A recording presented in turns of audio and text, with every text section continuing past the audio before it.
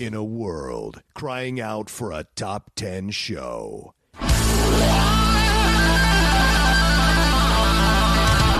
John Roca and Matt Nost are here to bring you the top 10.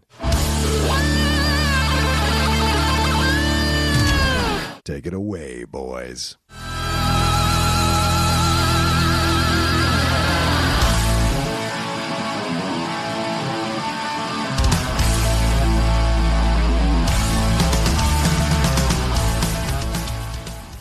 Welcome, everybody, to another brand new episode of the Top 10 Show. I am John Roca. I am Matt Nost, and it looks like we both got haircuts, my man. Yeah, the coronavirus haircut, courtesy of my girlfriend in the shower. Yeah. Same here. She's never cut hair before in her life, didn't even watch a YouTube video. I just gave her a bunch of clippers because I bought clippers like years ago, and they were just sitting in my closet, and she's like, well, I'll just give it a chance. And we did it for an hour. She thinks she left it just a little too long up top, and so we'll do some adjustments when she comes back on Sunday. But I, for one, am extremely happy to have any semblance of a haircut because it was getting way too long, man. The same. We just finished 20 minutes ago. Oh, it's fresh. Nice. Yeah, she had to run out the door to go to the shop for, to work this evening. And, it took like 50 minutes-ish. Uh-huh. But honestly, like it's pretty damn close to what I normally get. So I'm perfectly happy. I told her the whole time because she was tentative. I don't want to mess it up. And I'm like, look, worst case is we shave my head. Who cares? Yeah. So you can't really screw this up. She took her sweet time, and like I'm ecstatic that I don't have to wear a hat every freaking day just because my hair is just a mop on top of my head. Now it's so much better. I couldn't even wear hats anymore because my hair kind of bushes out instead of just lays flat. So then the hat starts to bulge out like this, and it becomes super uncomfortable because it digs against my forehead. So I had to get it cut just to be able to even wear hats again comfortably like I'm doing now, or else I'd be even going even more insane, to be honest with you. How's my audio video look? Because you're lagging ever so slightly. So I don't know if it's my connection, yours. I don't know what the difference is. I just don't want people to be messed up. I don't know how it's going to look for their end. Yeah. No, you look fine. Okay. There's a slight lag. Your audio hits me before your video does. So really? Okay. Let me watch in the end. It's not a big deal. I'll tell you what. I'll step out and step back in. It doesn't stop the recording, I don't think. So I'll step back out and step back in. Let's see. It's still recording, so we're going, guys. It's just, hey, look at that one shot. How are we, audio listeners? You got to be loving this, huh? It's something not for you. Boom. I think we can actually do that. I think. Oh, you just stepped me out. There you go. How do I get? Yeah, we can go backwards like that. For those, what I would love is if I can somehow make this a full screen. There. Oh yeah. What do you mean, like you or me or us? But on my laptop, it's basically picture in picture kind of thing. Oh, right. Span to full screen on mine, so it's not. Who cares? Right. But it's just that is the size. That is the size. All right. It's like the standard size of a YouTube video before you maximize it. Yeah. I'm still figuring out the lighting in this office because I have the Outlaw poster behind me, but like an idiot or a cheap son of a bitch, I did not get non-reflective glass on the poster because, I mean, that was $140. And my shrine to myself does not require me to spend that much money on it. So I was just like, I'm not going to spend $140 on this thing. But little did I know that I'd be bouncing light off of it. So it maybe have to take in maybe when all this stuff gets back to normal, I'll take it back in and get the non-reflective thing for now. Or I'll have to figure out the right lighting so I can still be seen and it doesn't leave a big mark behind me or a big bright light behind me. But it's tough to make out what it is anyway, so you could always replace it with something else. That's true. It's very true. I could. Yeah. It's still in there, whatnot. At some point, yeah. Yeah.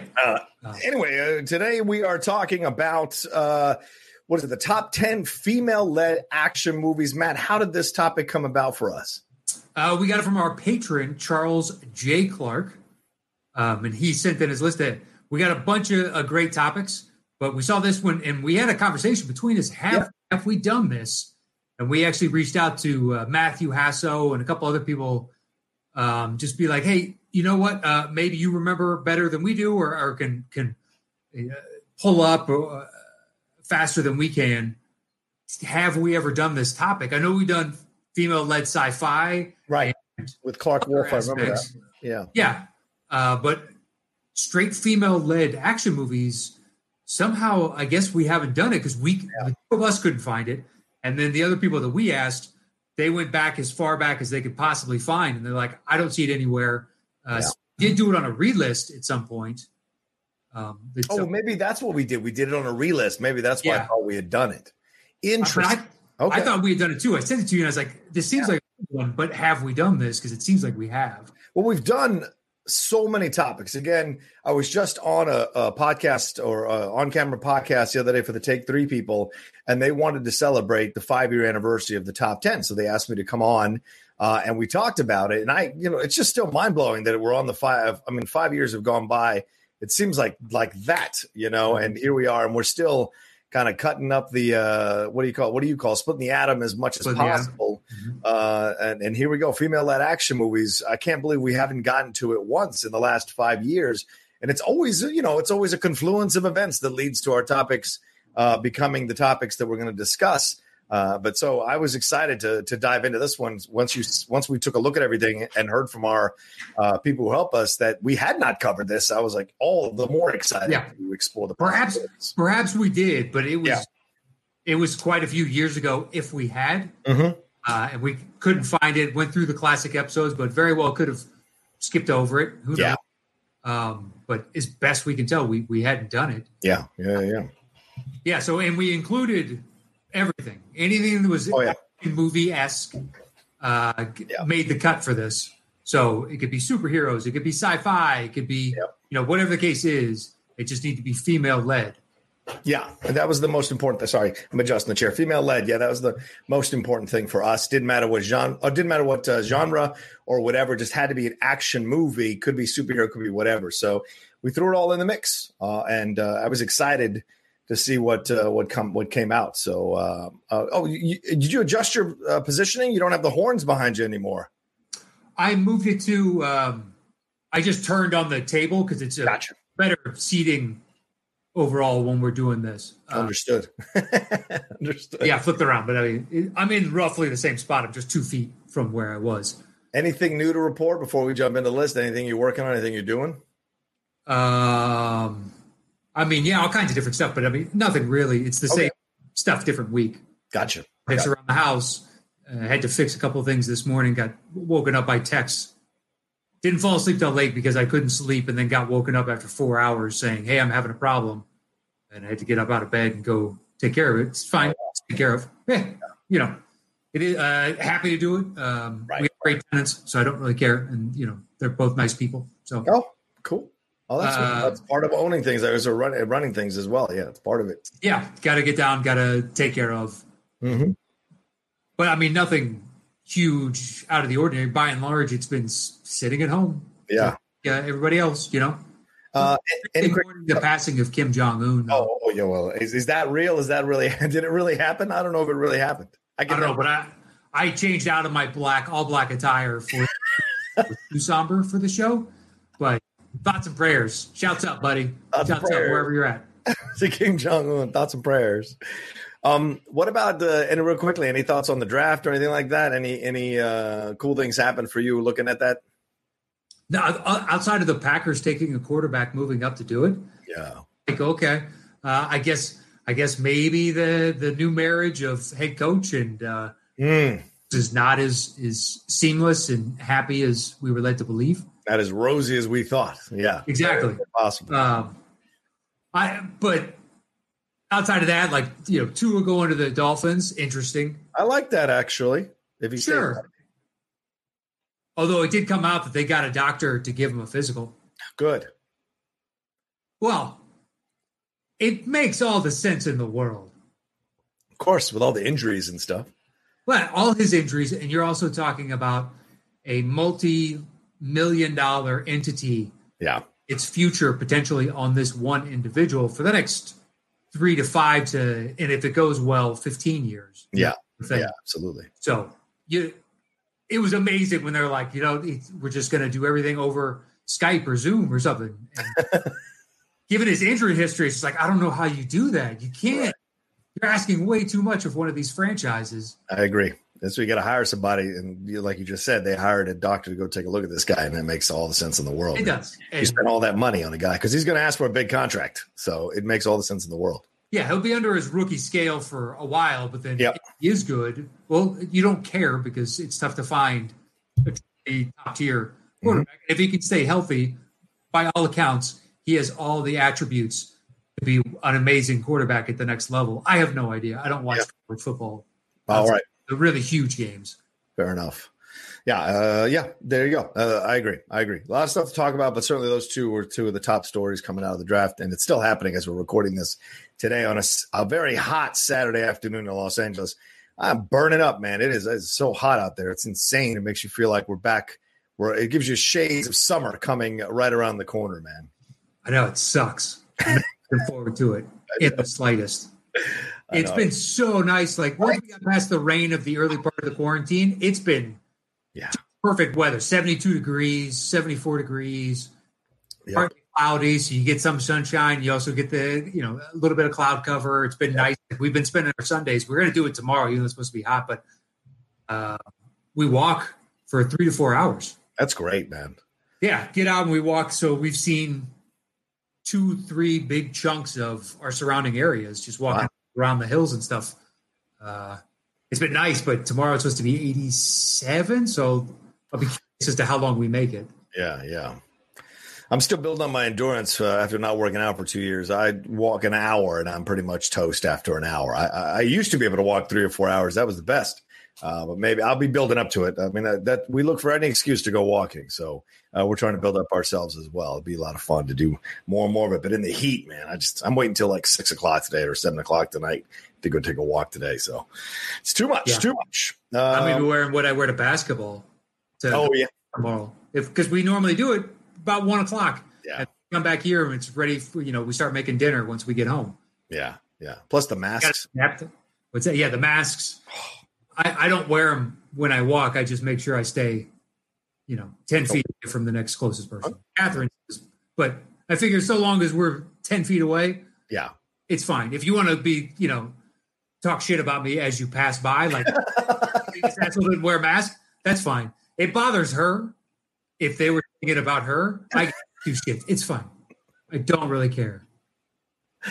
What the fuck?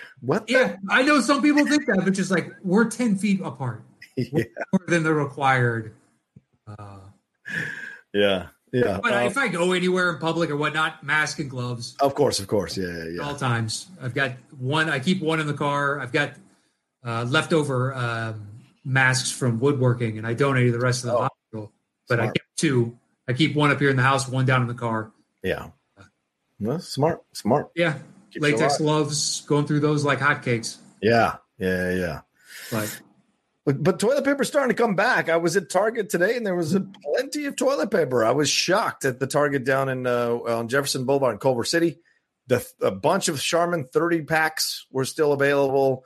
A bunch of 18 packs. I went at 11:30 or 11 o'clock, I think, and still a bunch of stuff was available. So I was shocked. So maybe slowly but surely, people are starting not to panic buy as much, and they're not going crazy about the toilet paper. So hopefully that'll start becoming more accessible to people who've been complaining about it online. Because I still see people complaining about it online. So we'll see. Craziness all around. Yeah, but you can find that stuff. I found cleaning supplies and toilet paper the last time I went to the store. Yeah, so it's starting to feel a little more regular. Yeah, still can't get hand sanitizer or isopropyl alcohol. So, I'd like some hand sanitizer. We already had two bottles of isopropyl alcohol here at the house. Not a big deal, but the hand sanitizer would be nice. Yeah, it's impossible to find. It'd be nice. It would be. I was out today because I had to run to a friend's house and kind of drop something off. He just left it on his porch. Mm-hmm. But on the way back, I had to get gas, and it was at a 7-Eleven. I was like, they may have, and they were only sold out of Kleenexes, hand sanitizer, and rubbing alcohol. Oh wow! But you could see those in those 3 specific areas within that weird little aisle of all the miscellaneous stuff. They had plenty of everything else. Just still can't find that. It sucks. But I didn't find it at the store 2 days ago. Right. Can't get it online anywhere. Wow. We are here to not talk about toilet paper, hand sanitizer. We're here to talk about the top 10 female-led action movies. Matt, you want to tell them how the show works? Once we set a topic, or we got it this time from Mr. Clark, we go our separate ways and create individual top 10 lists. Show back up here. I do my bottom 3. He does his bottom 3. I do my next 2. He does his next 2. Then we trade one apiece. Once we have revealed our personal top 10 list, we create the shows between the two of us. Boom. There you go. Excited to jump into this one. What do you got at number 10, my man? 10. So several good choices. Yes. Especially if we include like all the variations. And I know you're going to have at least one that I don't have for sure. Okay. It's top 3 for you. Okay. That's my guess. All right. But so there was 2-3 different ones kind of fighting out for the last position. Yeah. But I chose this one because it's my favorite of the series, so to speak. Oh, okay. Which is Bumblebee. Oh, good choice, man. That's a really nice choice, actually. I had not even thought about Bumblebee for my list. I think looking at it still wouldn't have broken, but at least I would have considered it a little bit longer. That's a good choice. It's the only Transformer, in my opinion, that is a fully good movie, start to finish. It's got a nice arc. Mm-hmm. The action complements the story and vice versa, as opposed to the action really being the only thing of any merit in most of Michael Bay's. Mm-hmm. And even that sometimes is utterly confusing. Just can't figure out which Transformer is which at fighting and whatnot. And it's just a big funny of sound and visual flair. Whereas this one, it's got a great balance. They develop, was it Haley Steinfeld? Yeah, Haley Steinfeld, yeah. Her character really well as like dealing with basically the normal mother-daughter dynamics, but then her mother's got the boyfriend and whatnot. And so there's this strife there. And her dad, who I believe passed away, liked to work on cars. So she goes down to the junkyard and whatnot and wants to get a car. She's down there all the time. They kind of know her. And she eventually finds Bumblebee and starts to work on him, but they build a natural relationship between the two of them. Yeah. And, I think it's got a great payoff overall.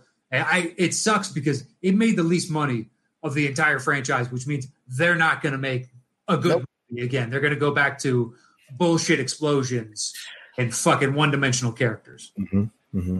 They are. I know you can't say anything. Because I don't agree with you. Well, it's not that I don't agree with you. I do agree they're one-dimensional characters. I do agree there's just a bunch of explosions.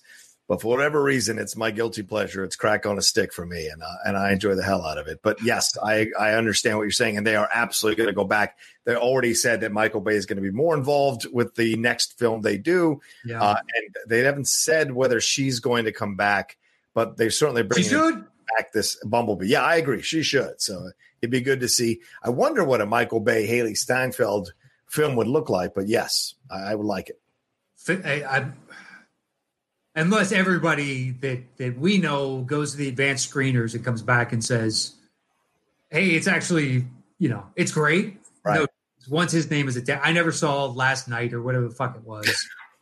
You would lose your mind. That was like self-flagellation. I don't know why I did that outside of my friend Razzle was like, dude, robots on top of dinosaur robots. We're going. And I'm like, all right, maybe they'll finally get it right. They're not. That thing was boring as shit for the stuff that happens, and just terrible after terrible for me. That's how they get you. They can't mess it up again, can they? And then you go in and you're like, oh, for some people, oh, not again. So, well, if you go in with the expectation that it's going to be good, then you're either young, which is fine. You haven't seen a ton of movies and it looks cool and you want to go see it. And I totally get that because I would have done the same thing when I was younger. Or you're just a huge fan of the series and everything I'm saying doesn't really apply to what your enjoyment of it. That's fine. Look, they do billions of dollars. So technically I'm wrong, but it doesn't really feel like I'm wrong in the slightest. That's fair. What's your number 9? My number 9 is Widows. Nice choice, man. Yeah, Viola Davis and all them in that movie. Certainly a tough movie, yeah. Michelle Rodriguez, Liam Neeson, Colin Farrell. Yeah. The dude from Get Out. Yeah, Daniel Kaluuya. Yeah. There you go. The one girl, she was in The Night Manager. If you ever saw that with Yeah, I did. Yeah. Oh, right. She plays the blonde. She's in that. Yes, Elizabeth Debicki. Yep. And then they got some other. She was the gold girl in the Guardians of the Galaxy. Yeah. That Rocket steals the battery thing from. Yeah. They send after, and they're setting up. What's his name? Adam something or other. Yeah, possibly. Yeah. Adam Strange. There you go. Yeah. Really. Yeah. I didn't read that in the comics, but I'd heard of him. Yeah. It's kind of after I stopped reading comics. But yeah, it's in essence, it opens with all these women's husbands die on a job. They're criminals. Mm-hmm. And it turns out the job was they were stealing money from another criminal. So criminal B shows up to Viola Davis's house and is like, you owe me $2 million because your husband was stealing that from me at the time that he was, killed. Yeah. So that debt now falls to you. And she has a month or so to repay the debt. Okay. So she enlists the help of the other widows to try and basically pay back this guy. Right. It's a heist movie. It's an interesting. I mean, there are a couple loopholes that they don't really close out. One in particular, which is like, shit, that kind of rubs me the wrong way. But overall, I think it's a wildly successful film. It's Steve McQueen, I believe. Yeah, who directed it? Yeah. And it's it's got good character development. The story moves along nicely, especially given how many different characters there are. And they bounce around, but they do a nice job, or he does a nice job of balancing it out. So there's a good pace to the movie as a whole. And the conclusion, I think, is ultimately really good. It's a strong payoff at the end. Yeah. Yeah, so I liked it. It was good. It's one I haven't seen yet. I know a lot of people enjoyed it, so I've got it saved on a hard drive over there, an external hard drive. Don't tell anybody. I've started listening to Matt Nost and keeping some movies on hard drive. But yeah, I've got that on. I haven't watched it yet, but I definitely, now that you talk about it, I might have a free Saturday night because Lindley's out of town, so it might be fun to kind of watch this one because I hear it's actually pretty good. It's a good crime film. It is. It's strong moments of action and some hardcore scenes. Yeah, and some good acting. Overall, there's one dude in particular that plays a politician. I had to look him up, and I was like, I don't know. I mean, he holds his own, and he has scenes with Farrell and Viola Davis. Right. And, the dude from Get Out Again. What was his name? Yeah. Daniel Kaluuya. Yeah. Daniel Kaluuya. And then, there's a detective on Elementary, a show that Catherine and I used to watch. He's in this for black guy, shorter. Yeah, I never saw Elementary, so I don't know. Yeah. That's one I should get into, though. Everyone says it's good. So it is. I think that could be my favorite interpretation of Sherlock. Okay. Just from Johnny Lee Miller's perspective, right? Little ticks and nuances that he built into the character, to me, seems like basically it takes Cumberbatch's and it builds on it, and he has all these little specific ticks and eccentricities. But if your mind was constantly going like that, his physical manifestation of his mind constantly working makes the most sense to me. Yeah, agreed. And he's got like a heroin problem, but that also, if you can't shut your mind off, type of thing. Just like drugs seem like a potentially likely outcome for something like that has this type of mental, acuity, I guess. I'm not entirely sure how you would classify it. Trying to slow it down. Yeah, totally. Yeah. Just take a break, or you get fixated upon the worst types of things, and you're just like, I'm done thinking about this, and this is the only way to get myself to stop thinking about this. Exactly. Yeah, but if you have that type of, you notice every detail about the world around you, it has to eat away at you too. It's a positive and a negative. Your greatest strength can be your greatest weakness as well. Yeah, totally. But yeah, check it out. If you've got it saved digitally, I think it's totally worth the watch. I mean, it's higher on my list because it didn't have enough action. Right. Because it's more about the interactions of the individuals, but it's solid. Yeah. Okay. What's your number 8? My number 8 is Annihilation. Oh, the Natalie Portman one. Nice. Okay, cool. Alex Garland directed Alex Garland, correct. Let's see, who was it? Who was it? Tessa Thompson's in it. Yep. Gina Rodriguez. And then who plays her husband? Oscar Isaac. Oscar Isaacs. And then after that, I'm blanking. Yeah. There are small parts around. But in essence, there's this anomaly, and Oscar Isaacs goes into the anomaly. Right. Weird shit happens. So then she, along with the other two, have to go in and try and A, save him, and B, figure out what in the world is going on. Right. It is a trippy, interesting, philosophical, sci-fi kind of movie. Yeah. It's heavy. Mm-hmm. I'm not going to go back and rewatch it all the time, but it was strong enough to where it will pique my interest every few years, and I will totally go and watch it. If nothing else, for some of the visuals. Yeah, the visuals are great in that movie. Yeah, they are. And you have what's the actor's name? Wong. He's the guy from Doctor Strange. He's the one interrogating her, trying to find out the information. And then you go, because it's mostly told in flashback through her story.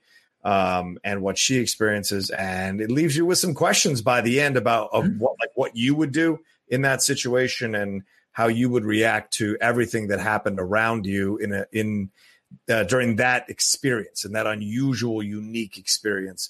But yeah, the visuals are great, and I love that sound from the trailer. That kind of Inception sound with the shimmer that I thought was brilliant. So yeah, Alex, I'm about to start watching Devs at some point in the next few days.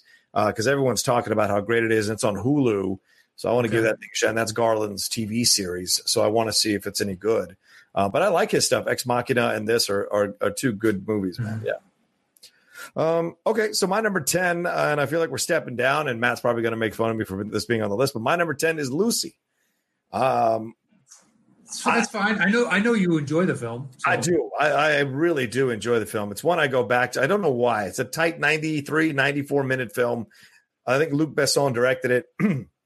Scarlett Johansson, who I'm not always the biggest fan of. Sometimes I'm in, sometimes I'm out. Depends on her commitment to the role.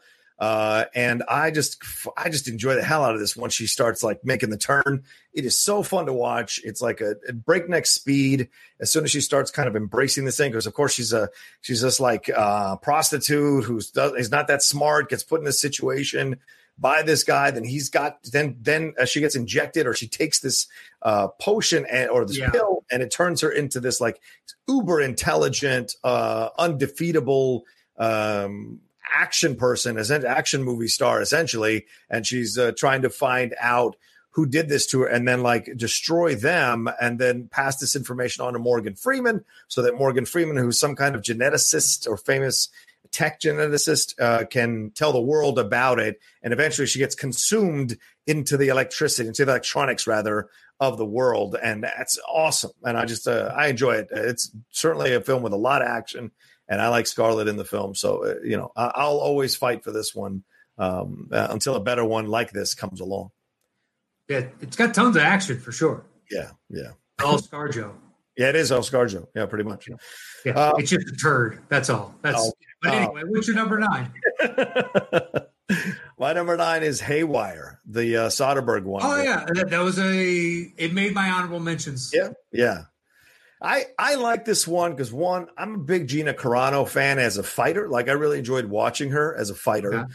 And then when this movie happened, I was so surprised that Soderbergh did this. But then when you take a step back and you go, well, wait, didn't he cast that porn star as the lead in his film, The Girlfriend Experience? So Sasha Grey, I think her name was. So it's not unusual. Act like you don't know. I got you. I don't. It's not my jam. But this is what he does. He's very unusual in his casting choices, and casting Gina Carano, who's never acted in a movie at all, as the lead in this movie, this tight action film with all these major actors and stars like Banderas and Ewan McGregor and I forget who plays her dad, Bill Paxton, and you get Channing Tatum. You got all these people involved, Michael Douglas, all these people involved in it.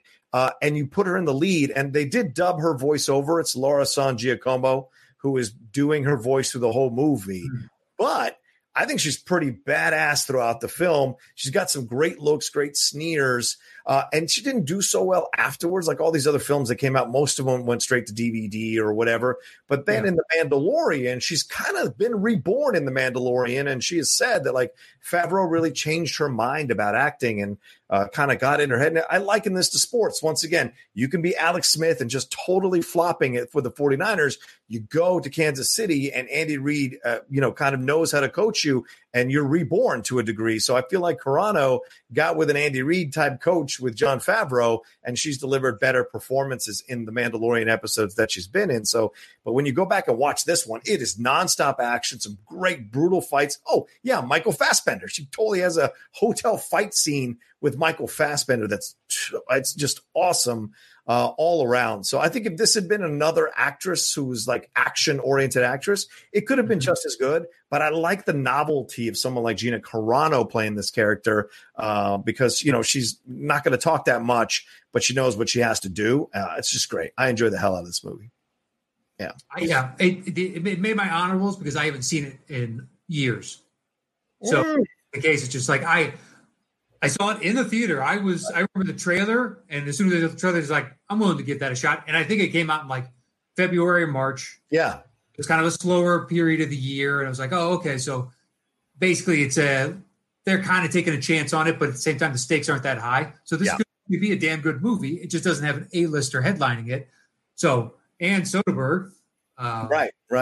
But it's been years. So it's good to know that you still have such an affinity for it. Maybe I'll go back and watch it, at some point. I've got a nice list going now with the, quarantine, but I'm banging quite a few off as we go. Yeah. Oh, cool. All right. Yeah. All right. Then my number 9 is a foreign film from Japan from back in the 50s, I think, or 60s. It's called Lady Snowblood. And it's a samurai film. She's a female samurai who is like this girl who was born to be a prostitute. Her mom was raped. She was a member of a concubine or whatever. Her mom gets raped, and she becomes or learns how to become the samurai to fight back out of this life. And she goes on this revenge killing spree throughout the movie. It's incredible. And I watched it on TCM like 6 months ago, and I was just like, wow, this is so rare to see a female samurai in the lead of a movie and then see it be done so well, even though I'm looking at it with 2019 eyes.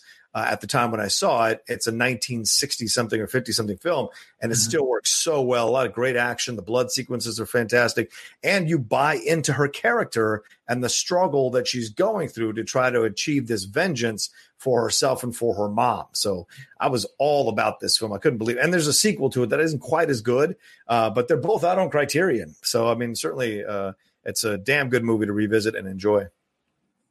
But doing the research for this, I saw that pop up. Got a great title. Yeah, right? Snowblood. I think it's 1972. Oh, is it 70s? Okay, shit. All right. I want to say, because honestly, on a Google search, because it's one of those things of, I don't know how you do each week, but I try and rifle off as many on my own as I possibly can. Absolutely. Sit there and just rack my brain for however long it takes. And then eventually you hit a wall. So I'll turn to Google and be like, hey, what am I missing type of thing. Right. And that came up and I was like, great title.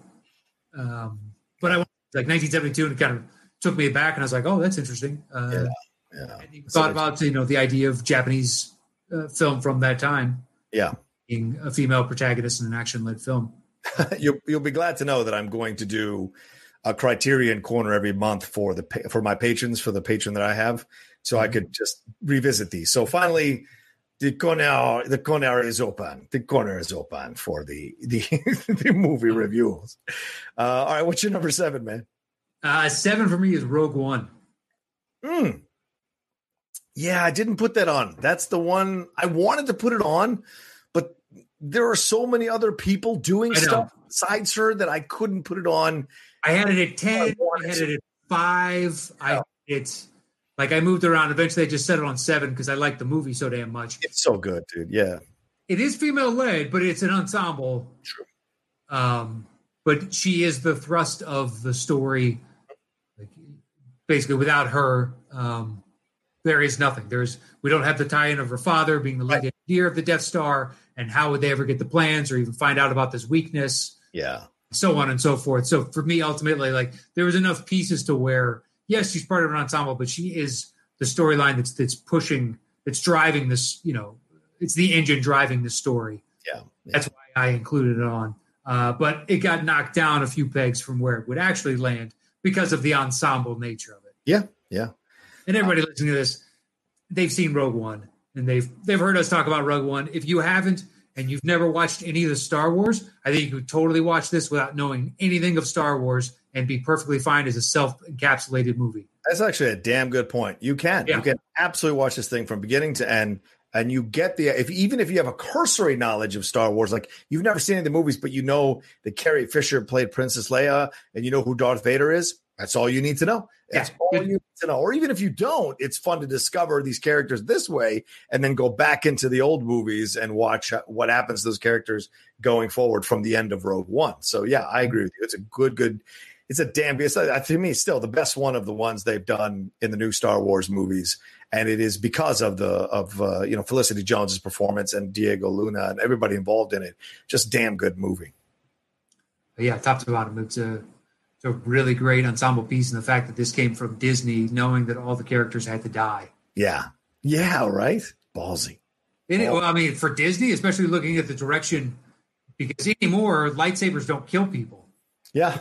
3, it's the flesh wounds like a motherfucker. But no longer does, can you spear somebody with a lightsaber a la Yoda right. in Revenge of the Sith? Like, that's never going to happen, apparently, under Disney's watch. Ridiculous. Yeah. So the fact that they chose to do this story is kind of impressive on some level. Yeah, agreed. Oh, sorry about that. All right, so then my number 7, right? That was your 6, right? No, that was my 7. Oh, sorry. My 6 is going to be a punt. Okay. I don't. You know what? I want to guess that it's going to be a punt, so I'm not going to say it. Okay. I know it's going to be a punt. So go ahead and give me your 7. We're just walking around and warming this shit up. What do you got at 7? I know it's a punt. All right. My number 7 is Atomic Blonde. Okay, that's a slight punt. A slight punt. Okay, then my number 6 is Star Wars: The Force Awakens. Okay. Yeah, I put that one on because that is way more led by Daisy Ridley than I think Felicity Jones leads Rogue One. But you make a great point, Matt. A lot of the story is around her and her connection to her dad and everything like that. So it is female-led in that way. And maybe if I'd spent a little more time thinking about it, I'd have put Rogue One on my list instead. But I like this one. I really enjoy this film. It is still one I go back and watch. There's still the magic of the original trilogy sprinkled throughout this movie. And Daisy Ridley is so good in this movie, man. Like, you just think about it. Once again, I've said this a million times, but still, this is a person who only had done 6 guest spots on 6 separate TV shows before she got this job to lead a franchise like Star Wars at such a young age. And she was immaculate in the movie. There's not an unbelievable moment when she's on screen, and she drives it, the narrative. She doesn't need anybody to save her. She doesn't need anybody to take care of her. She handles the business. Yeah. Do I know that some people get upset? Oh, how can she be such a good Jedi? How can she blah, blah? And of course, we found out in Rise of Skywalker, much to some people's enjoyment and other people's chagrin. But that's how we found out that this is why she's so good at what she does. But at the time, I just really enjoyed you had such a strong female protagonist that was doing her thing and was there to witness all the big emotional moments, from Han Solo getting on the Falcon to Han Solo's death to the fights with Kylo, everything like that. I thought she was just so good in the movie. And the movie itself is such a fun one to go back and enjoy and revisit. Even though there's some darkness to it, it's still fun to go back and enjoy the film. I liked coming out of it because it was better to me. My expectations were so low. Yeah. Just make an enjoyable film, and they made an enjoyable film. Yep. So I like it for that. Now, having seen the context of all 3, it's good. Right. Maybe it's my favorite of the 3. It'd be that one or the last one. I don't have a strong opinion of that trilogy. You mean? Yeah. Yeah. Those. I mean, they leave me kind of. I don't know how often I will revisit aspects of them. Yeah. But to go and sit down and rewatch like all the time, I don't think it's going to happen. That's the thing. Yeah, I rarely watch Last Jedi. Maybe I watch the last half an hour of the movie if I do watch anything. But with Force Awakens, I just put that on randomly all the time. The other one, Rise of Skywalker, I doubt I'll ever see that again. I sold my ticket back and did not go when we had when Collider had a free screening of it the night before our Christmas party. I didn't go because I was like, I don't need to see this thing ever again. I'm good. But it's like The Matrix, right? The Matrix is still damn good, even though Revolutions and Reloaded weren't that great. The Matrix is still damn good, and I feel that way about Force Awakens. So I'll still defend it. I think to me, Matrix is a 10, whereas Force Awakens is probably like a 7. Okay. Maybe a 7.5 for me. Yeah, I understand. And then the resulting Matrixes are whatever. The next one, we can call that like a 6. And the next one is like a 1 or a 2. Yeah, I don't disagree. Yeah. What's the deal? Okay, so we're about to go into our 5s. Do we take a break here, man? What are we doing? Yeah, we'll take a quick break right here and listen to this word from our sponsors this week, and we'll be right back with you here on the Top 10. All right, there we go. There's our quick word from our sponsors. Thanks to them for supporting the show. We thoroughly appreciate it, especially in these difficult and trying times. For those of you who are YouTube watchers, that was just for the podcast people. So just letting you know. Yeah. For the audio only. Right. You guys get the unfiltered straight away. So my 5 is the punt from you just previously, Atomic Blonde. Okay, cool. Because it's full on action. It's Charlize Theron. It's basically, female Jason Bourne. Although it's not as, he's almost created in a lab on some level. Yeah, right. Hers seems a little bit realer, I guess, because her abilities don't seem almost superhuman. Not saying Bourne is unrealistic. It's just he is so efficient. It's mind blowing that someone could actually pull that off. Yeah.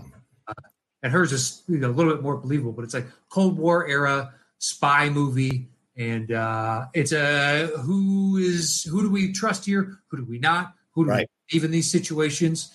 It's got some really good acting from the entire cast as a whole. I think it fits the era of what they're trying to get across really well. The music and the cinematography and the graphic design, especially like on the posters and whatnot leading into it. It gave you a nice sense of what to expect, which sometimes movies, fail categorically at that. And just overall, and it just shows another gear that Charlize has. Yep. She's so badass in this movie, man. So sexy in this movie, as a spy should be, right? And when she has the battle scene Not really. A real spy, you want them to be nondescript. Well, I'm talking about in a movie. Yeah, well, I know. Well, James Bond, you want suave, you want cool, you want that. And so her fight scene on the stairs in that apartment building is just next level in terms of fight sequences. I mean, it's so long, and most of it is one take. Just great choreography all around, and great for to have a female action hero do that. Which I really enjoyed seeing the commitment from her to make it as realistic as possible and as believable as possible. I enjoyed that. She's so magnetic to watch on the screen, charming to watch on the screen in this character. So in control, even when she's like being double crossed or possibly being screwed over, she's still in control every single second that she's on the screen. It's fun to watch that. Yeah. And I like how she kind of commands the situation. Once the twist happens, I like how she commands the situation with everyone. And, I wish there was a sequel, man. I mean, I thought it deserved enough. Huh? Yeah, it made just enough. I think it made like over $100 million, and it was made for 30. So you're supposed to make 2.5 times before you see a profit. So I would argue there is a profit here, possibly. So I would love to see a second one. From her, I mean, if Liam needs to keep doing action movies into his fucking 70s, I think Charlize can keep doing some action films in her 40s, for God's sake. So just something to think about. And she will. It seems as though she's floating around. She did the long shots, so she's trying to do comedy. Yeah. Did you like that? I got to see that. It was good. Yeah. Okay. All right. I didn't think it was as, I don't know. A lot of people thought it was hilarious. I thought it had a couple like strong moments, but I didn't think it was hilarious by any stretch of the imagination. It's overall very fun, and they have a believable romance between the two of them. Okay, kind of tough to do. Yeah, and Seth Rogen does some, hold his own with Charlize Theron. So yeah, I think it's good. It's probably worth the watch. And I gotta give it a shot. Yeah, it's another one of those. It's like 95 minutes, Right. In and out. max. Yeah, easy peasy. Yeah. Good to Yeah, go. that fight scene basically is Jason Bourne meets They Live. That's good. That's It's believable, it's real. Eventually, they get tired and they're just like last gasp, but they know that one is trying to kill the other. So it doesn't matter how tired you are. You're fighting for your life in this moment. Yeah, it's super brutal, man. Yeah, It is. It's quality. So what do you got at 5? 5. I have a French film, which is the original film, La Femme Nikita, which was but Point of No Return was a remake of the one with Bridget Fonda. But La Femme Nikita, right? Exactly. Yeah, a marginal remake. La Femme Nikita is awesome, and I didn't even think about it. That it's just now is occurring to me. That's another Luc Besson film. That this was one of those ones that I discovered back when I was like into like wanting to be the foreign film nerd amongst my friends. Like I was always like reading these magazines and these articles to try to find out what were these foreign films people were recommending, who are critics, and trying to find them and watch them. And they would show on IFC every once in a while, way back when, or Bravo, way back when the Bravo wasn't a reality TV factory. They used to show these foreign films that you could enjoy. IFC certainly did that, as I said. But this was one that I discovered late at night, and I'd heard about it. I didn't know it was going to be on, and I just stumbled on it right as it was beginning. And it is fantastic, just fantastic. Great stuff. Teshki Cario plays essentially the Gabriel Byrne character, for those who've seen the remake. And he is guiding this young French girl who is like involved with these dudes who are doing drugs. She gets involved in this heist situation where everyone gets killed. They recruit her as an assassin, but she's a young woman. So the struggle is, you got me at such a young age, I didn't get a chance to live life. Now you redeemed me, you cleaned me up, you got me off the smack. But in exchange, you taught me to be an assassin. And now I have to work for you as an assassin. And as I'm getting in older, I'm realizing I don't want to do this with my life because I didn't choose to do this with my life. You chose for me. And it's a great complex character study because you're like, well, yeah, but if we hadn't done this, you'd have been dead from drug use eventually. And so we saved you, but now you're in essence tied to us. So it's her struggle as she carries out these hits and then tries to avoid being part of this crew of people again. She wants to break out of it, and then she falls in love with this guy, and then she's trying to preserve that romance while she's also carrying out this hit. And Teshki Cario shows up randomly to kind of mess up her world half the time. And then you have Jean Reno, which is the first appearance of Leon, the professional, is in this movie because he is brutal in this movie and how he disposes of the dead bodies or the almost dead bodies, including one scene where he throws a dude into a bathtub who she couldn't finish killing, and he pours acid all over his body. You just see the legs twitching out from beyond the bathtub. So a brutal film, but damn good film from beginning to end, and good action all the way up until the end. And the ending is believable. Which you like. And so to me, I really enjoy this film. It's one that I think more people should discover or find because that sequel is okay, but this is really a damn good movie. Yeah, I saw Point of No Return, and I remember the USA show, La Femme Nikita. Right, with what's her face? Yeah. And I've seen tons of other Luc Besson. Mm-hmm. Just don't think I've ever seen La Femme Nikita, even though I've known about it since basically the USA show, or if that came first before Point of No Return, or vice versa. No, it was the movie, the original movie, then the remake, then the TV show, and then the fourth, which was another TV show with Maggie Q. That was the. I'm saying to educate me to the fact that when Point of No Return came out, what is that, like 95? Yeah, probably something around there. Yeah, something like that. Yeah, so I was like 15, 16. Yeah, so I wasn't seeing French movies at that time. Fair enough. Yeah, I was. My video store didn't have it more than they might have had La Femme Nikita. There's a chance. It's more accessible than right. Other movies that now anyone has access to thanks to the internet. Yeah. All right, so that was your 5? Yeah. What's your 4? My 4 could be a punt. Okay. What? Aliens. That's my number 3, so we can talk about it. Wait, was your 6 already a punt? Did we already punt your 6? Technically, I didn't tell you my 6 because it's a punt, and we're going to get to it eventually. I just didn't know how high it was going to be on your list. All right, fine. Aliens. Yes, that's my 3. Your 4. We'll talk about it. Yeah, go ahead, my man. Yeah, it's quintessential 80s action sci-fi. When Elizabeth Banks came out and said the reason that Charlie's Angels flopped is because men don't go to see women in action, like women-led action movies, and be like, oh, really? And this list is a testament to, I saw almost all of these in the theater as best I could tell. This I saw on VHS that I rented at way too young an age and was scared shitless, especially when they look up into the rafters. They go to that drop ceiling, whatever, and they're crawling up the sides. I almost, shit my pants because I was way too young. I was petrified. That movie is so good, top to bottom. It's a all timer. But Sigourney Weaver just holds her own at all times against, life ending force that is coming for her. The inevitability. Newt is the only thing I think. Sometimes just like it drives me nuts, but at the same time, you think of what that little girl has been through. Yeah. Hard to portray her as any other way than that. Well, see, that's the problem I have with T2 is Edward Furlong. It's just like, I just really can't. He takes it away from me.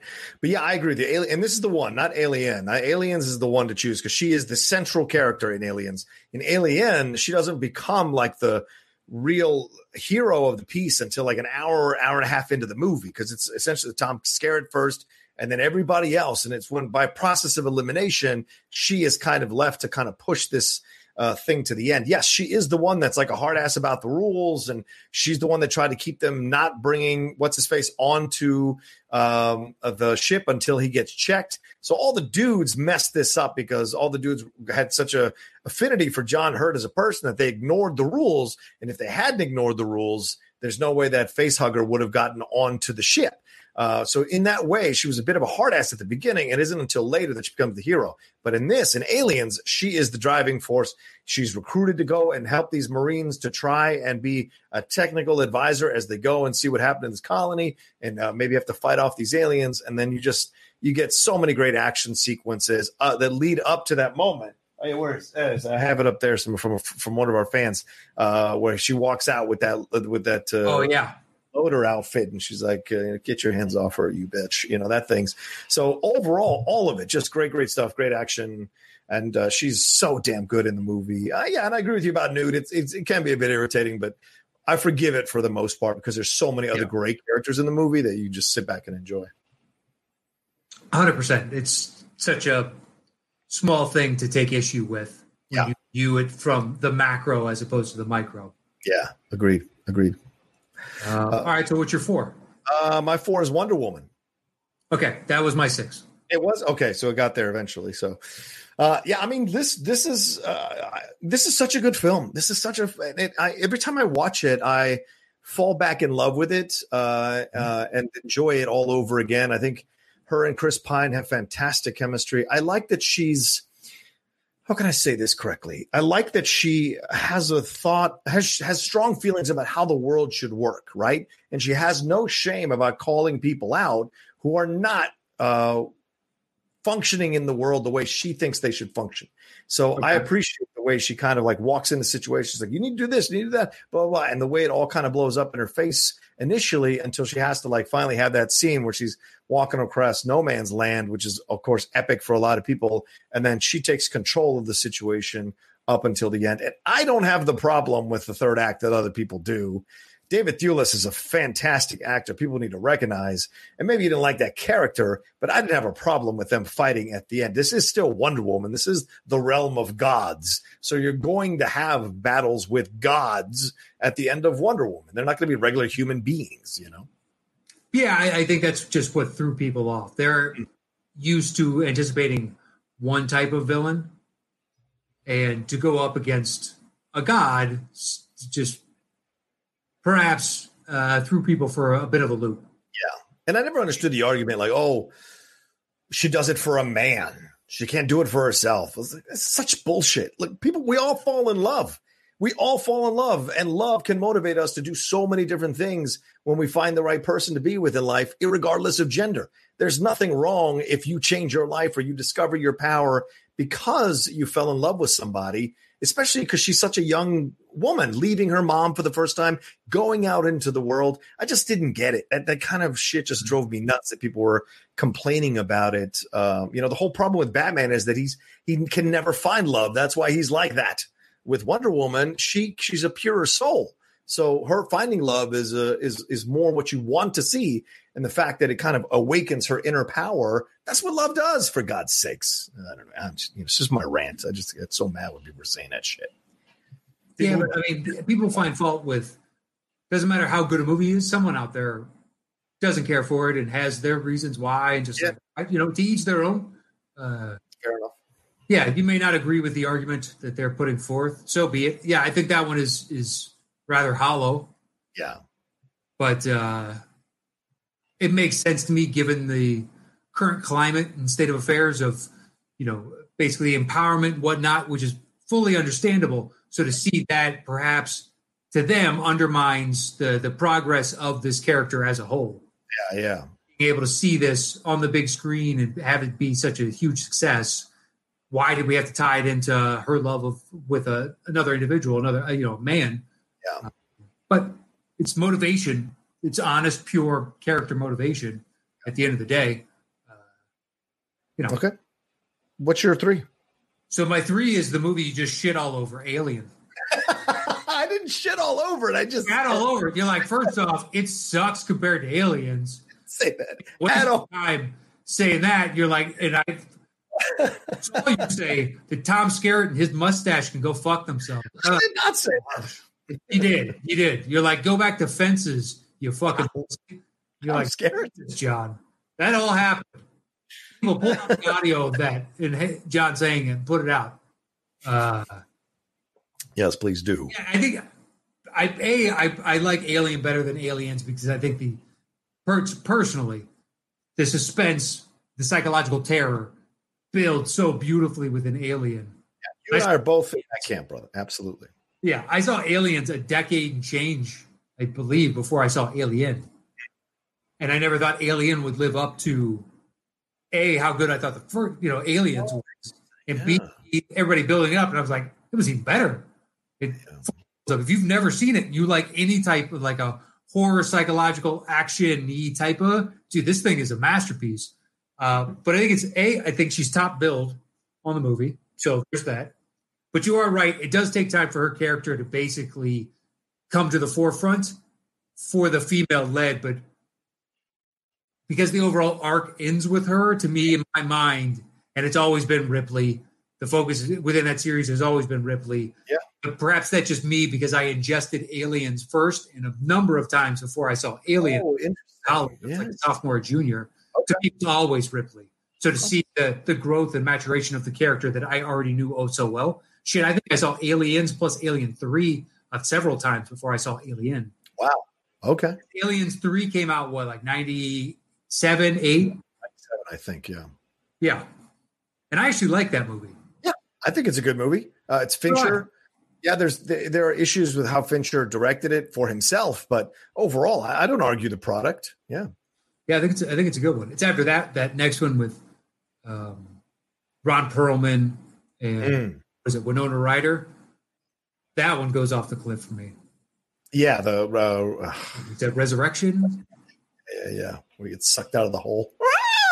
That's such a weird little scene. Yeah, that movie is not good. Yeah, that's a fever dream. That movie's a fever dream. It's a French fever dream. Yeah, and then Prometheus, I like it. I love it and hate it simultaneously. Man, me too. But I just watched it, I fast forwarded through the parts that I could give two shits about, but I just watched it in the midst of the quarantine at some point. Yeah. The newly replaced birth scene is fucking great. It's so good. Or the abortion scene. It's so good. Yeah. And all the Fassbender stuff I like a lot. Yeah, he's good as David. Yeah, absolutely. But Alien is a masterpiece. If you haven't seen it, you really should, because it's as good as it gets within the genre. Yeah. All right, what's your number 2? My number 2 is Mad Max Fury Road. That's my number 2. Yeah. Okay. Charlize Theron again for a second time on this list. It's called Mad Max Fury Road, but it might as well be called Imperator Furiosa's Journey, because it's certainly her entire. This is all about her, and Mad Max is just kind of ancillary to the overall narrative of the film.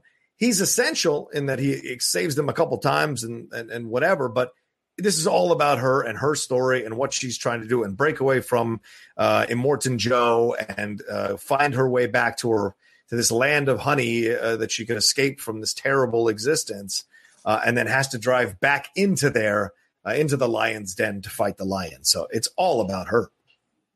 Yeah, he's almost like, to some degree, the Spirit of the West, because he's to her story, and then at the end, when they're getting raised on that platform, he just blends back into the crowd, and then he's gone.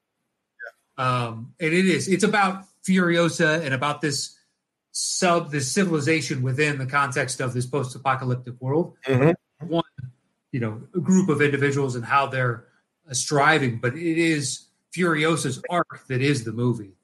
Yeah, absolutely. It flashes of Mad Max, like as he's going through certain moments, and you flash to the traumatic events that led up to him being a loner and whatnot, but they don't delve fully into that. And I actually think that was a brilliant move, because then to focus on the action at hand as opposed to trying to fill in the motivation of who he is, because we kind of get it through how the story is transpiring, what he's doing within this, the choices that he is making in the context of enabling these women to escape Immortan Joe, and his genetic oddity of a family. But it is utterly. Sorry. Yeah. Cinematography, bless you. From a cinematography standpoint, it is one of the most beautiful films of the past 10 years. Yeah, dude, totally. I remember seeing this panel at Hall H, and they had at the time, and what they do is they kind of open up all the screens around, and then they showed the scene like this. So you were watching the scene as it developed. That whole scene out in the, with the when the sandstorm comes. Yeah, they show that the whole thing happens as it's going along, and you're watching it on all the my mind was just exploding as I was watching it. For the cinematography, the visuals of it, the action of it, the acting, and the way the set pieces are set up, you're just like, this is phenomenal. So to find out to go see the film and see that it was just as, like, every second was just as good as what we saw in that sequence was so cool to experience. And I it's one I go back to and watch a lot. I even bought the black and white version of it because I just, every once in a while, I'll pop that one in and enjoy it in black and white. I mean, that sounds cool, but the color palette that he brings to life, very true, in this post-apocalyptic world, I think without that to me is a character within the movie itself. I mean, with Sandstorm, the purple hues that come out of nowhere and feel organic, and that's not possible. But it is breathtaking to behold. Agreed. Great stuff from George Miller there. All right, what's your number one? Oh my God! So we have different number ones. I think so. Sure. My number one is a movie you brought up denigrating before, T2. Yeah, I know people are going to be shocked I didn't put it on my list. I don't see it that way, but go ahead, my man. You don't see it is what, female led? Yeah, because there's Furlong and there's Schwarzenegger and everything she's supposed to be doing, she's done already before the film starts, which is training him and all the jazz she's gone through. And it's always working in conjunction with everyone else, but I would not fault it. I'm sure people are yelling and screaming at me as they're listening to this or watching this, saying I'm crazy for not putting it on here, but I just think it's more of an ensemble piece than a solo piece. And when we said female led, that's what goes on in my mind. I would not, of course, I'm not going to say it's wrong to be on the list. I mean, it's a valid point. And perhaps I overlooked that in this regard. Because you could make a case that there is no distinct lead of this movie. You could. On some level. Yeah, okay. I mean, look, T2 is awesome. It's when it came out, like my mind was blown, and it still has that effect in numerous ways. The CGI looks just as good by and large. Every once and again, like it doesn't hold up as well, but considering this is 1992, 94, something along those lines, and that 90% of it still looks as good as anything you could put out today, and shit looks better than some movies that get made today. It does. I mean, the T-1000 or whichever it is, the Robert Patrick that is the molten metal that is malleable and can make himself into whatever he wants to, man, is the first time seeing that, utterly blown away that they could create this character and make it look so believable. But you have that, and then you have the Schwarzenegger coming back, and now he's no longer a villain. It's a nice role reversal for him, and the distrust, and they have to build some sort of bond between all three of them if they're going to overcome, Skynet and the inevitability of mankind's fate. I thought about putting the newest Terminator, Dark Fate, on this list. It was close. Yeah, dude. I don't care what anybody says. I love the shit out of that movie. I mean, I love that movie, dude. I haven't seen it since the theater. That's why I didn't make it on. I want to see it a second time to make sure, because everything else on here, I think I've seen minimum once, obviously, but 1.5 times to 2 times. Like there are some that I've gone back for very specific scenes. With Dark Fate, I haven't gone back to look at again at all in the slightest. I was like, you know what? Perhaps I need to see, but it sucks that didn't do better, because that's easily the best Terminator movie since T2. Yep, agreed. Best post T2 Terminator movie by miles. Miles. Not even like, oh, they killed. Well, I guess I don't want to spoil it for people who want to see it, but like, I thought we both, I guess, agree and that we both enjoy the hell out of that movie. And I personally liked the decisions they made storyline wise for a certain character. I thought, hell yes, that makes all the sense in the world. And other people were super offended and were like, well, why did we spend years, blah, blah, blah. So I get why people were upset, but I don't agree with you. It was time, and it makes sense. When you mess with multiple timelines, something's bound to happen eventually. What do you do? And it's all connected why a certain thing doesn't happen because of the other thing that happens. And so you're like, okay, that makes sense, So I don't know. People were upset about it, but I enjoyed the hell out of it. Maybe the girl wasn't super tough when they showed her in the future, right? But I didn't have an issue with that. I know Christian had an issue with that. I thought she was doing her thing. Tough isn't always just one way, True. But yeah, anyway, so your number one I don't have, and I could guess which one it is. Are you including both, or did you choose one of the two? Oh, it's both. It's the whole thing. It's the whole bloody affair. Kill Bill. Yeah, absolutely. For God's sakes, you can't separate them. What's wrong with you? To me, this is the one, and I always come back to it. And I know I mentioned Lady Snowblood earlier as a female samurai film. This is not a female samurai film, but she does use a samurai sword, the Hattori Hanzo sword, quite a lot throughout both movies. Well, really, the whole bloody affair movie, which, by the way, Tarantino's released in the theater, so it counts. The whole bloody affair, and I love her in the movie, man. I really do. I enjoy the twists and turns. I enjoy the acting. I enjoy the dialogue throughout. There's not a boring moment in this entire movie, and it's so brilliant and well done. And the way he switches for genres that he's doing an homage to throughout the movie. It's just so brilliant. I mean, honestly, I don't think he's done a better, in my opinion, he's never done a better movie. I know people like Inglourious Bastards, or people even trying to like Once Upon a Time in Hollywood is the best. But to me, this is the best one. You take this over Pulp and Reservoir. Over which one? Pulp? Yes. Pulp and Reservoir. Certainly over Pulp. Reservoir is tougher, but I think the scope of this one edges it out because it's just the different locations that he shoots in and the way he makes the narrative work and the multiple characters that come in throughout, they're all engaging. They're all interesting. With Reservoir, it's all told, in that room for the most part. So I think the scope of this one puts it over Reservoir. And yes, certainly better than Pulp. I don't enjoy Pulp as much as other people do. I do like Pulp. I enjoy watching it, but I don't love it the way other people do. For my own reasons, just for whatever taste reasons they are, subjective reasons they are. I don't ever go, oh yeah, I'm just going to put on Pulp Fiction. That never occurs to me. But I'll put on Kill Bill. I'll put on Reservoir Dogs for sure. Okay. Do you like Once Upon a Time? Do you think that's in the top 5 for him, or do you think it's down? Yeah. I love it. And the people that denigrate the ending, it's just like, oh, how did you expect it to end? He was clearly not telling the Charles Manson family story. This was a fictionalized version of it. It's going to have a fucking fictionalized Hollywood ending.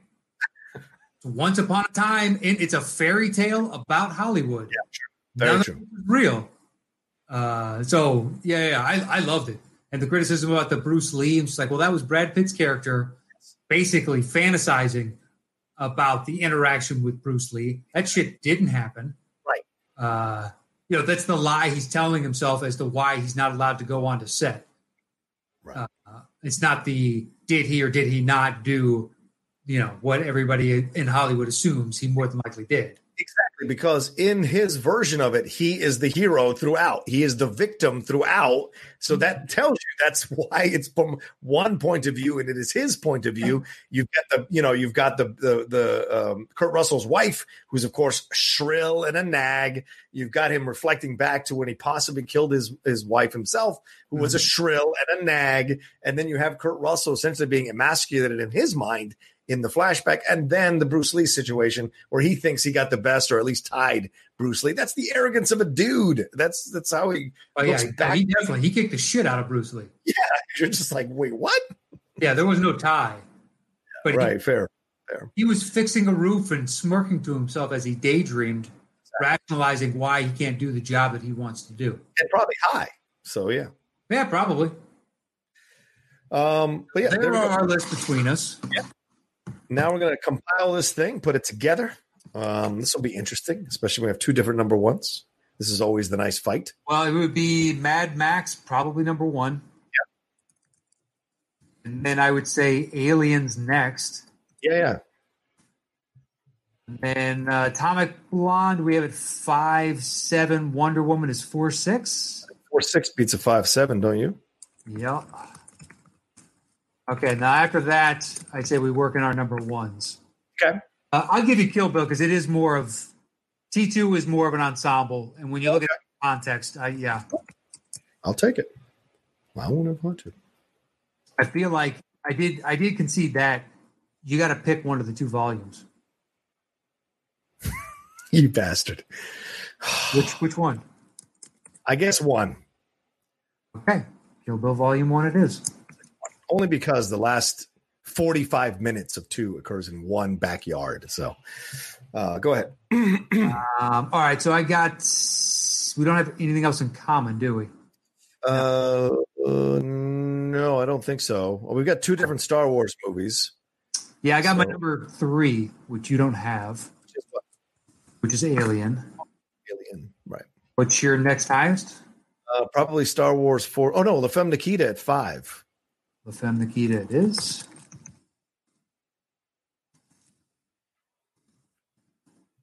All right, we got 2 left. We have 2 Star Wars movies left, I think, at the same spot. I'm at 6 with Force Awakens. Okay, I got Rogue One at 7, so Force Awakens would make it. Okay. And my 7 is Rogue One. What do you got? Your 7's done. Yeah, it's done. It's Atomic Blonde. So, yeah. 2 Star Wars films. All right, there you go. Done and done. Right. Let me grab the bongos. Now, in the new office, they're a lot more easier. Charles J. Clark, we will be saying years afterwards. And then as he's grabbing those bongos, we do have shout outs at the end of today's show. Yep. So we'll be giving everybody that supports us over at patreon.com/the top 10 with the number 10 shout out, which we do at the end of every month. You ready? Let's do it. The top 10 female-led action movies. Yeah. At number 10. Rogue One. At number 9. The Force Awakens. At number 8. La Femme Nikita. At number 7. Alien. At number 6. T2. At number 5. Kill Bill Volume 1. At number 4. Atomic Blonde. At number 3. Wonder Woman. At number 2. Aliens. And our number 1 female-led action movie is Mad Max Fury Road. Yeah, nice. Good stuff. And then I got Jay Clark's list queued up in front of me right here. And I love the fact that we counted all these down, Matt, because of what you referenced earlier, that stupid Elizabeth Banks quote, that, it's because men don't want to see women in action movies. Get the fuck out of here. We've seen many. You rebooted a franchise that A, is not a franchise, and B, nobody was asking for. Yep. And did it with, Kristen Stewart is your highest profile actress. And does she have the box office draw outside of Twilight? Yeah, right. Exactly. I've seen it. So I think it had a lot of things working against it. Not guys just saying, I hate female action movies. It's just like, okay. Guys who had just got to see Wonder Woman and Marvel and Captain Marvel to the tune of almost $2 billion combined. So Captain Marvel, which nobody knew who the character was, made $1 billion. Yeah. All right. So Charles J. Clark he wrote nothing. He just sent us his list. So at 10, he's got Aliens. Okay. 9 is Captain Marvel. Oh, okay. 8 is Kill Bill Volume 1. Good. 7 is Spy. Oh, interesting. The Melissa McCarthy one. All right. Yeah, I would have included that one. I didn't care for it, but had you said Spy, I'd have been like, yeah, totally. It's an action movie. 6 is Atomic Blonde. Oh, yeah. Okay. 5 is Rogue One. Yes. 4 is Crouching Tiger, Hidden Dragon. Yeah, I thought about that one. But once again, she doesn't lead it. There's those 3 together. So, yeah. All right. 3 is Wonder Woman. 2 is T2. And number 1 is Mad Max Fury Road. Oh, there you go. I am going to get a shit ton of shit for not putting T2 on here, but maybe some people see my reasoning for why. We shall see. But it made the list in the end. That's all that matters. Great stuff, Matt. For I didn't both have of Kill us. Bill. I think they'll be more up in arms about that. That's fine. Here goes Mississippi Mud Snake Johnson. Like, all right, man. Mississippi Mud Snake. It's a Mississippi Mud Snake, man. Look out. He'll with the mud, and then he hit you with the snake, man. He's a fucking... This guy's... All right, Quinn. All right, so we're gonna do the shout outs now. Is that right? Correctamundo. Yeah, we'll do shout outs now. And once again, we do this to the patrons that support us over at patreon.com/the top 10 with the number 10. And it's at $5 and up. And you also get to, you can participate in Topic Thunder or be part of the relist or choose a topic like Charles J. Clark did. But we do a shout out to everybody that donates at $5 above every month. And we should jump right in. I think I started last time, so go for it. Adelardo Fuente. Alan Snuffleupagus Bennett. Albert Wiradharma. Thank you, Albert. Alex Ramsey. Russell. Alexander Marzonia. Leah Moore. Ahmad Ali. Andre Constantinescu. Andres Mendoza. Herbs. Andrew Hayes. Marker. Andrew Nally. Andrew O'Day. Andy Ortiz. Angela Dashner. Anthony Casanova. April Rybacki. Ashley Prowse. Ben Quirk. Ben Cartwright. Bernie Knapp. There you go, buddy. Billy Williams. Blair Simpson. Blake Gant. O'Brien. Bobby Carney. Bobby Michael. Brandon Caridi. Brandon Monroe. Brian Akins. Cameron Belgrade. Cameron Chapman. Charles J. Clark. There you go, Chuck. Charlie McKenna. C. Lewis. Chris Cabrera. Consiglio. Chris Johnson. Chris Lemke. Chris Jones. Chris Jones, yeah. Chris Lemke, I think. Yeah, Lemke sounds right to me. Christian Lorenko. Christopher Brockman. Christopher McIntyre. Christos Alexakos. Cody Seal. Connor Teal. Cody Markham. Cody Rexford. Dale Varley. Dan Nye, that pretty SOB.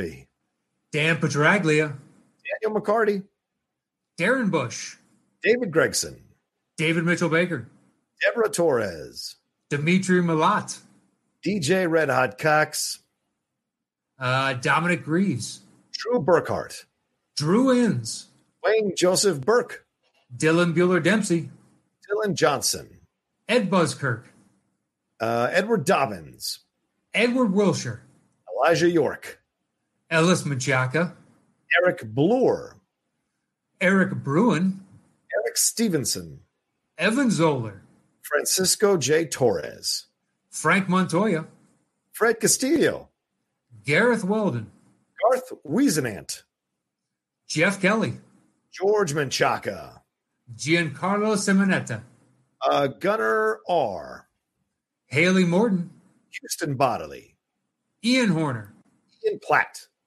Ian Brick Beltran Lopez, Ewan Williams, J. Scotty St. Clair, Jacob Pullen, Jimmy Jam James Nost, James Leggett, James Petty, James Trapani, James Winstead, Janvia Canizar, JD Jeff Dickin, Jeff Saliba, Jen Kemp, Jeremy Bowers, Jeremy Metz, Jeremy JIC 317, Jim Payne, Jim White, Joe Hewen, Jody Money, Joe Farrelly, Joey Anthony, Johanna Schmidt, John Dowse, John Keefe, Big John Mariano, Jonathan Caro, Joseph Curran, Joshua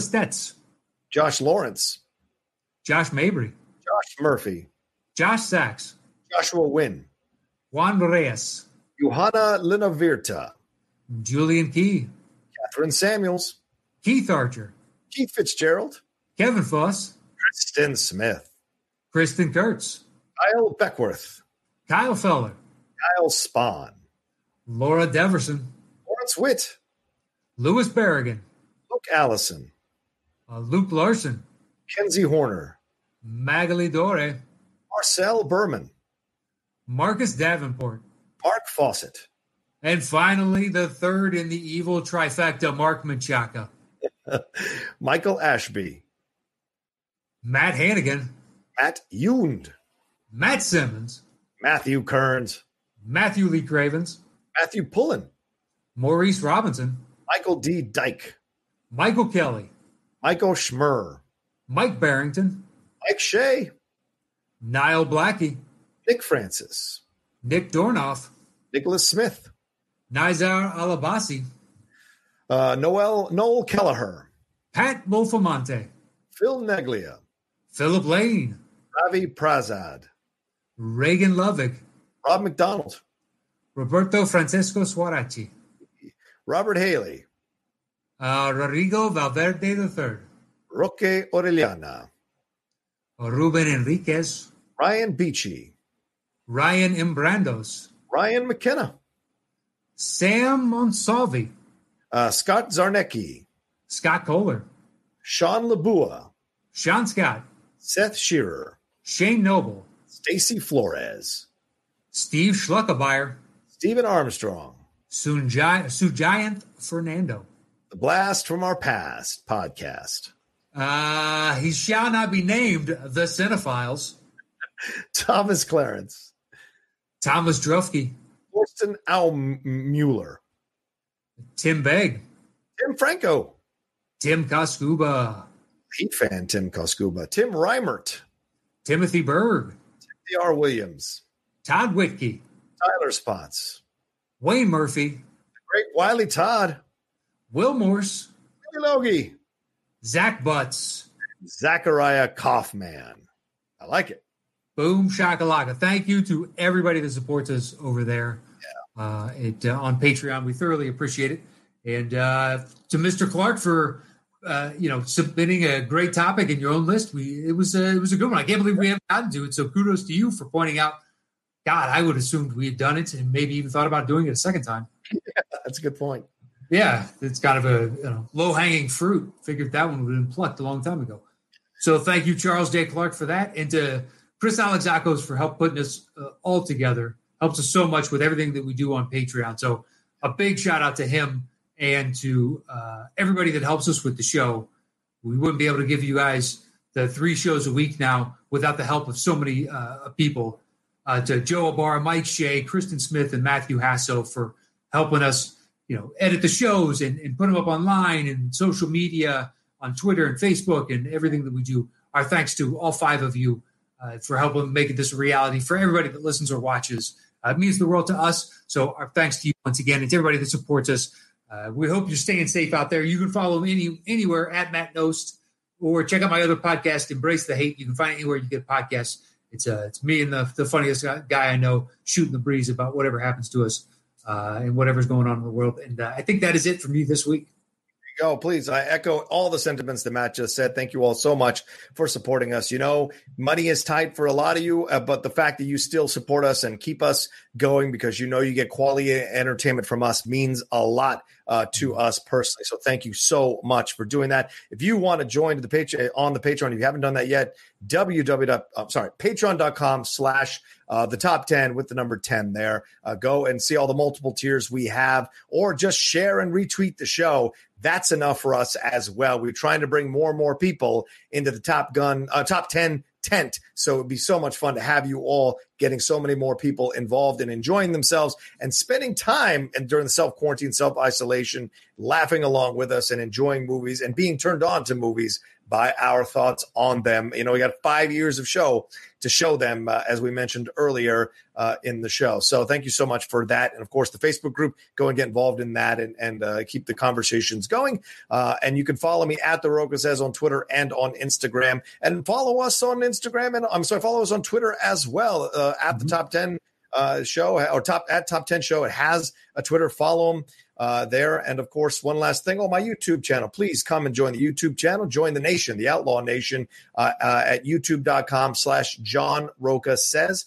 That's John Rocha Says. Go and see all the multiple content we got going on there. We're climbing to 13,000 subscribers. So come and be a part of it. So much going on over there. All right. I think that's it, Matt, right? That is it. Stay safe, buddy. And to everybody listening, wash those hands 6 feet apart. Wear your masks and gloves. And I think that's it this week for the 2 of us here on the Top 10 Show.